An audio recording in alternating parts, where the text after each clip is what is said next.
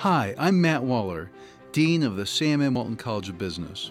Welcome to Be Epic, the podcast where we explore excellence, professionalism, innovation, and collegiality, and what those values mean in business, education, and your life today. I have with me today Jonathan Thompson, who is the Chief Executive Officer at Nielsen Massey Vanillas. Jonathan graduated from the Walton College in 2005. He has a tremendous amount of experience in consumer packaged goods. He's worked for Mars Pet Care, Dannon, Glanbia Performance Nutrition, Nature's Best, and he has worked in sales, marketing, supply chain, sourcing, contract manufacturing, and he's been very entrepreneurial. And so it really is my pleasure to talk to you today, Jonathan. Well, thanks for having me, Matt. It's a pleasure to be here.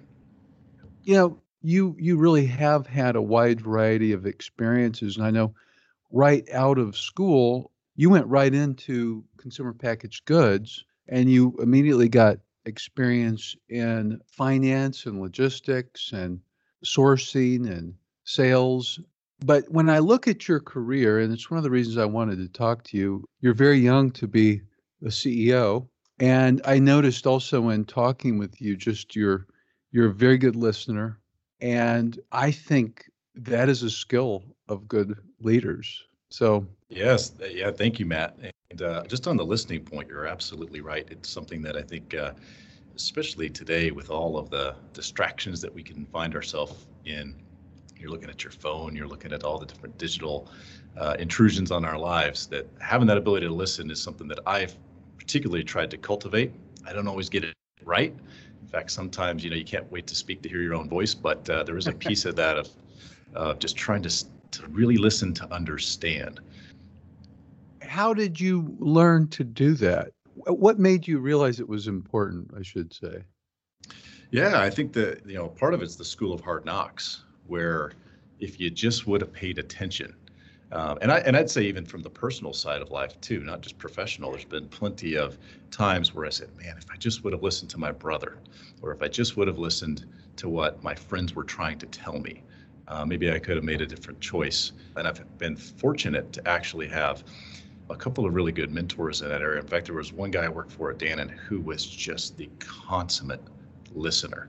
Yeah, one of these guys that was kind of at the epicenter of our sales strategy department. Lots coming at him all day long. But the minute you would ask him a question, he would turn to you and give you the full extent of his attention. And it always struck me that how was he able to actually dedicate his full attention and be so patient? So I've tried to emulate, Matt was his name. I've tried to emulate Matt's listening skills throughout the length of my career. It's so important.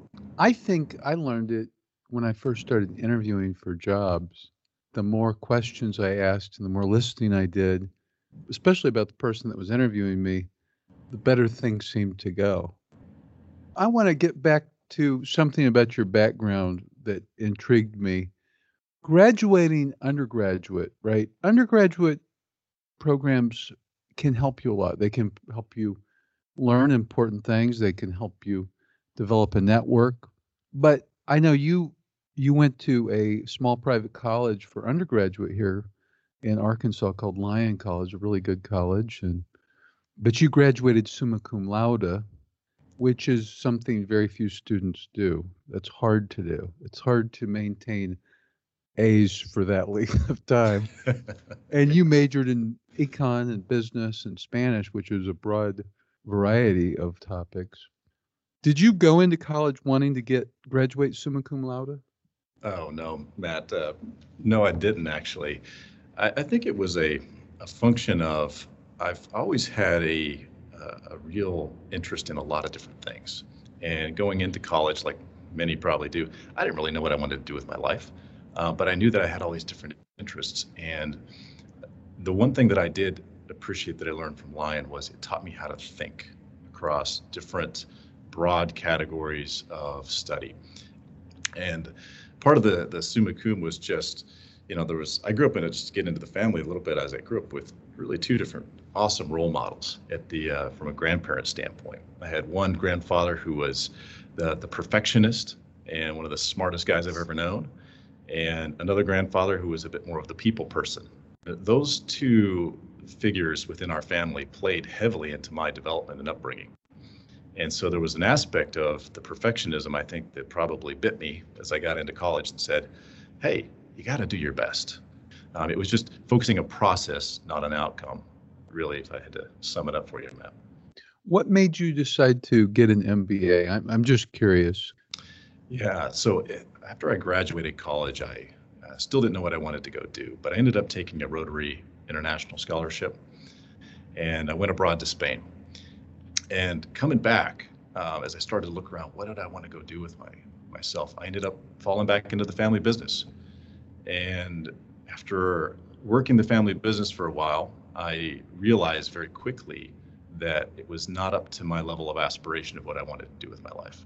And that's when I decided to go off and get the MBA, because I realized as I was going to these interviews of places that I did want to go to that I just didn't quite have the level of background information. So I looked around and decided to stay close to home. The MBA at Walton, which I knew had a heavy CPG focus, seemed like a very interesting place. And so that's what led me to the program. So you're relatively young to be the CEO of such an established business. I suppose it's somewhat of a family business, is it not? It is. So Matt, it's actually a third generation. So it's been around for over 100 years. So very, very well established. It's got some tremendous brand equity. The business was actually built on the back of high-end culinary and pastry chefs, so professionals that really needed the utmost in vanilla. In fact, one of the things that attracted me was I had the chance to meet one of the shareholders, one of the third generation, and she was telling me about the early days where they were hand writing labels in the little red brick house in Chicago, because the founder of Williams-Sonoma had shown up and said he wanted 50,000 bottles by Friday because you get the order out. And that was their first big account. And to this day, Williams-Sonoma continues to be a huge partner for the business. So it's got this fantastic long-term pedigree. But I think where you're going with the question is the age and the youth, relative youth. And that is actually an interesting topic to delve into, Matt, because it's been something that, as you'd see in my background, I've dealt with the age seniority question my entire career. Yeah, I would imagine. It's those kind of things where you walk into a role and you're managing people that maybe have 10, 15 years more experience than you.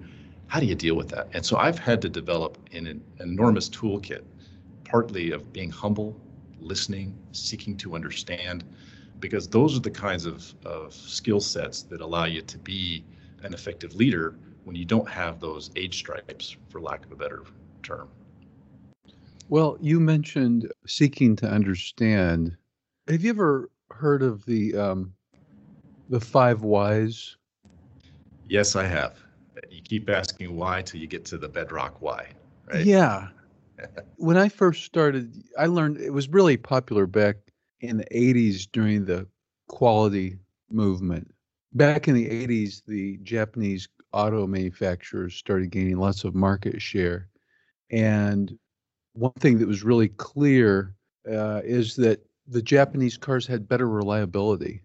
They didn't break down and they lasted a long time. And people like that. And so their demand started increasing, and US manufacturers really started trying to understand why. But one of the techniques that was really popular back then was the 5 whys. I think it comes from Toyota, but I'm not sure. But they practice that use of whys. As I've used it, though, I've learned to be a little diplomatic about how I use it, because if you just keep saying why, people can feel like they're being interrogated. So you've got to use another word, and you've got to do it in a way that seems more conversational. But nevertheless, the concept is really good. It really is, because I think a lot of times we stop at the first or second order, and we don't get really down to the bedrock of the situation. And you're right, there is a bit of not interrogating, but I find that the questions can be the huge unlock for not only driving the business forward, but actually culture, and creating a culture where where no one feels that there's a taboo that you can't ask a question is immensely vital, particularly if you're in an innovation business. So I happened into a turnaround role, one of my latest roles, not obviously my current situation with Nielsen Massey, but prior to this, I was on the Isopure business, which was wholly owned subsidiary of Glanbia. And it was a bit of a turnaround. So the business had been growing very, very strongly with the original founder ownership, then private equity, and then we bought the company. We integrated it probably a little too far, too deep, and it started to kind of take a nosedive. But one of the things that was lost in that was the culture of innovation and collaboration.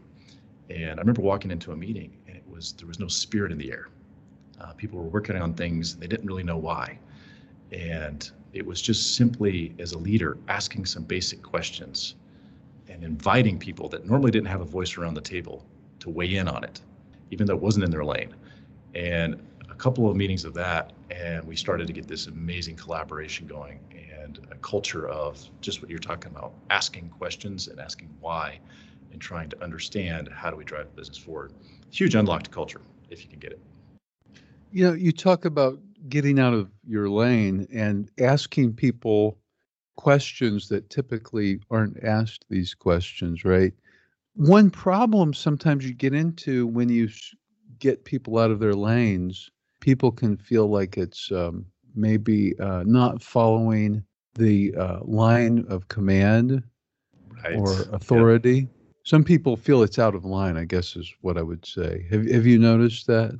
Oh, absolutely. Particularly if there is a bit of a culture of hierarchy and expertise. In particular, I found that in some of the larger organizations where you have a certain degree of functional expertise that's been cultivated over the years, and there's a lot of value in that. But there's also a lot of entrenchment in that, where if we've always done it this way, then and we continue to do it that way, we will never get the breakthroughs. There's a book called The E-Myth by Michael Gerber. It's for small businesses. And basically what it says is if you have a small business, you need to document things and streamline the processes and make it to where anyone could run the business. The point of it was a lot of small businesses don't document things. They don't try to create processes that are replicable. No matter how small your business is, you need to get to the point where you optimize the processes, you idiot-proof them, so to speak. You can hand a guide to someone to run the business, and they could come in and run it. That you may not perfectly get there, but that should be part of your goal. I love where you're going with that, Matt. There's actually there's another book, so I'll check that one out. There's another book called The Design of Business that I also found useful. But the build on what you're saying is that there's a healthy tension between having too much process or the right amount of process and having enough slack in the business so you can be creative and you can evolve. And what that book talks about, much like you're talking about, is you're creating an algorithm of how to run the business. But what happens when you create an algorithm is that you'll get very, very good at running that particular set of business practices. You'll get fantastic at your cost output on your widgets. You'll get very fantastic at maybe your fact-based selling, whatever it is, you're running that algorithm. But what you won't necessarily get out of that is innovation. And the reason why is that you're continually looking at the past. You're continually looking at data and facts of how we've done things, and that becomes a self-reinforcing loop, which is great. And that's why you have very big businesses, blue chip businesses get very good at running the algorithm. But many times the critique will be that those same businesses will not be able to innovate. And it's the smaller upstarts that come along, the insurgent brands or whoever you want to call them, that come along and create the innovation. Why? Because they don't have that process holding them back. So they'll try a bunch of new things. And there's no right answer, but it's an interesting paradigm to consider as a leader. So true. It's interesting too. Some companies are better at it than others, right? Some are very good process oriented, and when the market changes, they're in trouble. But I've even been surprised. You look at Walmart. I mean, they've got lots of processes down pat. They have to because they've got so many stores and so many distribution centers and so many trucks and so many employees. Yet they came out with Walmart Grocery Pickup, Walmart Plus, neighborhood markets, and really even supercenters. I know it's been a long time ago, but I remember when the first supercenter, it used to be called a hypermarket, came to Kansas City. I think the first one was in Denver and the second one was in Kansas City. They were too big. The first one that they put in Kansas City, I believe, was 300,000 square feet, whereas supercenters now are about 150 to 180,000 square feet. It was just gigantic. You couldn't get around it. It was so big. But they pivoted from that. Somehow they were able to allow for that kind of flexibility to let them pivot. It's possible. I think another great example, Walmart's a fantastic example. I think another one is Amazon. It's an absolute behemoth, and there's different businesses within the different businesses. But I think a part of that is also culture. Yes. And I think so there's having enough process, not overblown, but then also having a culture that rewards taking risk and innovation. And that's another thing I've experienced in my career, is the thing that can shut that down the quickest is fear or lack of clarity or lack of collaboration. There's a lot of things that you have to root out of your business, but if you get those out of the way, then you can get into that space of, we're going to have a culture that rewards risk taking. Now, sensible risk taking, but if you reward risk taking, then you can actually have a healthy blend of people that are taking those risks and pushing the business forward, and then a whole other set of people that, quite frankly, whether it's personality, disposition, or whatever it may be, are going to be much better at running the algorithm, so to speak. And you need a blend of both in your business. Well, and this gets to a point I did want to cover with you, and that is a little bit about your career path. And you clearly were willing to take opportunities when they came up. But I think that taking those opportunities makes for a richer life and a greater learning experience, and certainly more opportunity. But one of the biggest impediments to doing some of the things you've done for most people would be fear. Absolutely. So, at least in my career, I took at times lateral moves where my peer sets were taking the promotion, and they were on the fast track to whether it was director or VP or what have you. And I spent a lot of the time up front in my career of trying to get broad experience. And the reason for that was I always knew I wanted to run a business, and I wanted to have enough broad experience. It was very intentional, actually. I've had a career map that I've had for, I don't know, maybe over 20 years, where I had actually mapped it out, and I'd said I wanted to be a CEO or general manager of a business in 15, 20 years. And so I was very intentional about that. But there's another fear that holds people back of, well, am I losing out on earning power? Am I losing out on my ability to get promoted? And so taking those different experiences and raising your hand to take those assignments is at times very, very difficult. In fact, I remember jumping from the back end of the business at Dannon to the front end. So making a change from sourcing and purchasing to sales. And that was one of the hardest transitions I've ever made, because you're competing with really high-end talent at your same level. But I would say this, it's the old Darwinian principle of, it's not the fastest or the strongest, it's the most adaptable organism, right? The more that you do it, the more comfortable you get with doing it. Jonathan, one thing this reminds me of is a book I read recently by a fellow by the name of Walt Rakowich. And Walt was the CEO of a company that really, he was with Prologis for almost 20 years, but he was the CEO during the Great Recession. But he wrote a book recently called Transfluence. But one of the concepts, and I may not get it right because it's been a little bit since I read it, but it's like, the two biggest hindrance to leadership in some ways is fear on the one hand and hubris on the other, right? And you can have both for sure, but people tend towards one or the other a little bit. And it's one of the reasons why having mentors is so important. You need mentors who are willing to speak into your life, but you need someone who could say, Matt, the way you treated this person is inappropriate. Right. You should have been more thoughtful. You should have listened more. You actually not only need good mentors, but you need people around you who aren't afraid to speak in your life as well, including your direct reports. Absolutely. Absolutely. It's actually a practice to build on that I've tried to cultivate, is to take feedback from my directs as much as possible. I'm always asking, how's this landing? How am I doing? Give it to me straight.